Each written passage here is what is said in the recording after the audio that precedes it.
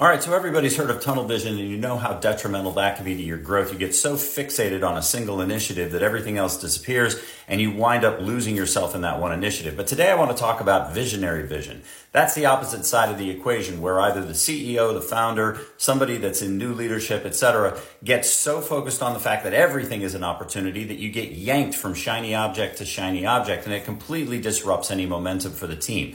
The team literally is coming in trying to figure out what's going to be the shiny object today, and nobody can get any traction on anything. Lots of emerging brands, brands with new leadership, etc., struggle with visionary vision, where they get yanked like a little kid's soccer team from the left side of the field to the right side of the field, back and forth and back and forth. If you find that somebody on your team is suffering from visionary vision, get them in a room where you can sit down and say, hey, we need to focus on the one initiative or two initiatives that are really going to move the business forward, and everything else can come behind it. That's a great place.